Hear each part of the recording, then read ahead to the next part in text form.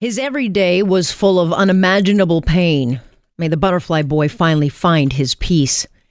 You know, sometimes in life, someone crosses your path and leaves behind an indelible mark. And for me, that was a 17-year-old boy named Jonathan Putre.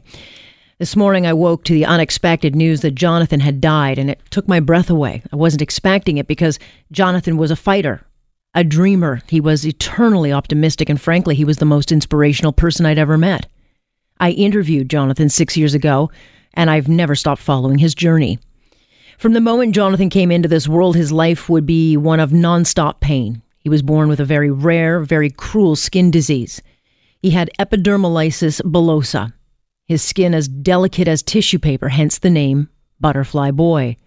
Even the slightest bump or scratch would tear his skin right open. So for this boy, it meant a life of no playing. No kids' games, no sports, no enjoying even the simplest pleasures of being a child.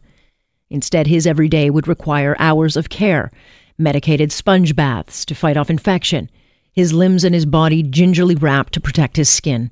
And yet, despite all this hardship, the isolation, the stares, the finger pointing, Jonathan remained kind, gentle, charming, and happy. And most of all, he lived his life as a glass half full. He was grateful for every opportunity he had. He lived with purpose and determination. A brief encounter with this boy reminded us all that we really have nothing to complain about. Jonathan loved sports, but of course couldn't play any. But as his story got out, the sports world put their arms around him so he could have a chance to live a dream, in particular the hockey world. Jonathan was in their hearts.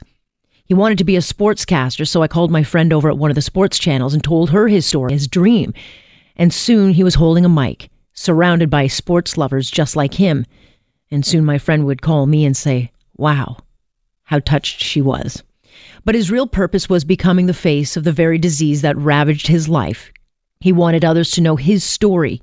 He wanted to be a voice for others who were also fighting each and every day. And Jonathan fought valiantly. He had spent the last years of his life in Minnesota undergoing experimental stem cell transplant. It was his only chance at freedom from the cruel disease. And it would be a year of risk, infection, and miraculous achievement. His skin was actually growing. And then, like so many times before, he would get an infection, and his delicate body could no longer fight. Jonathan died on Wednesday. Which brings me to the woman behind the boy, Tina, Jonathan's mother. Her ever-waking moment in life was tending to her boy, Johnny. She was his strength, his protector, his champion, and he was her warrior. His purpose was her purpose, and they walked every step in life together. And now his fight will be hers to carry, but she won't be alone. I and many, many others touched by Jonathan will happily walk with her. When I interviewed Jonathan, he told me his other dream was to see the Northern Lights.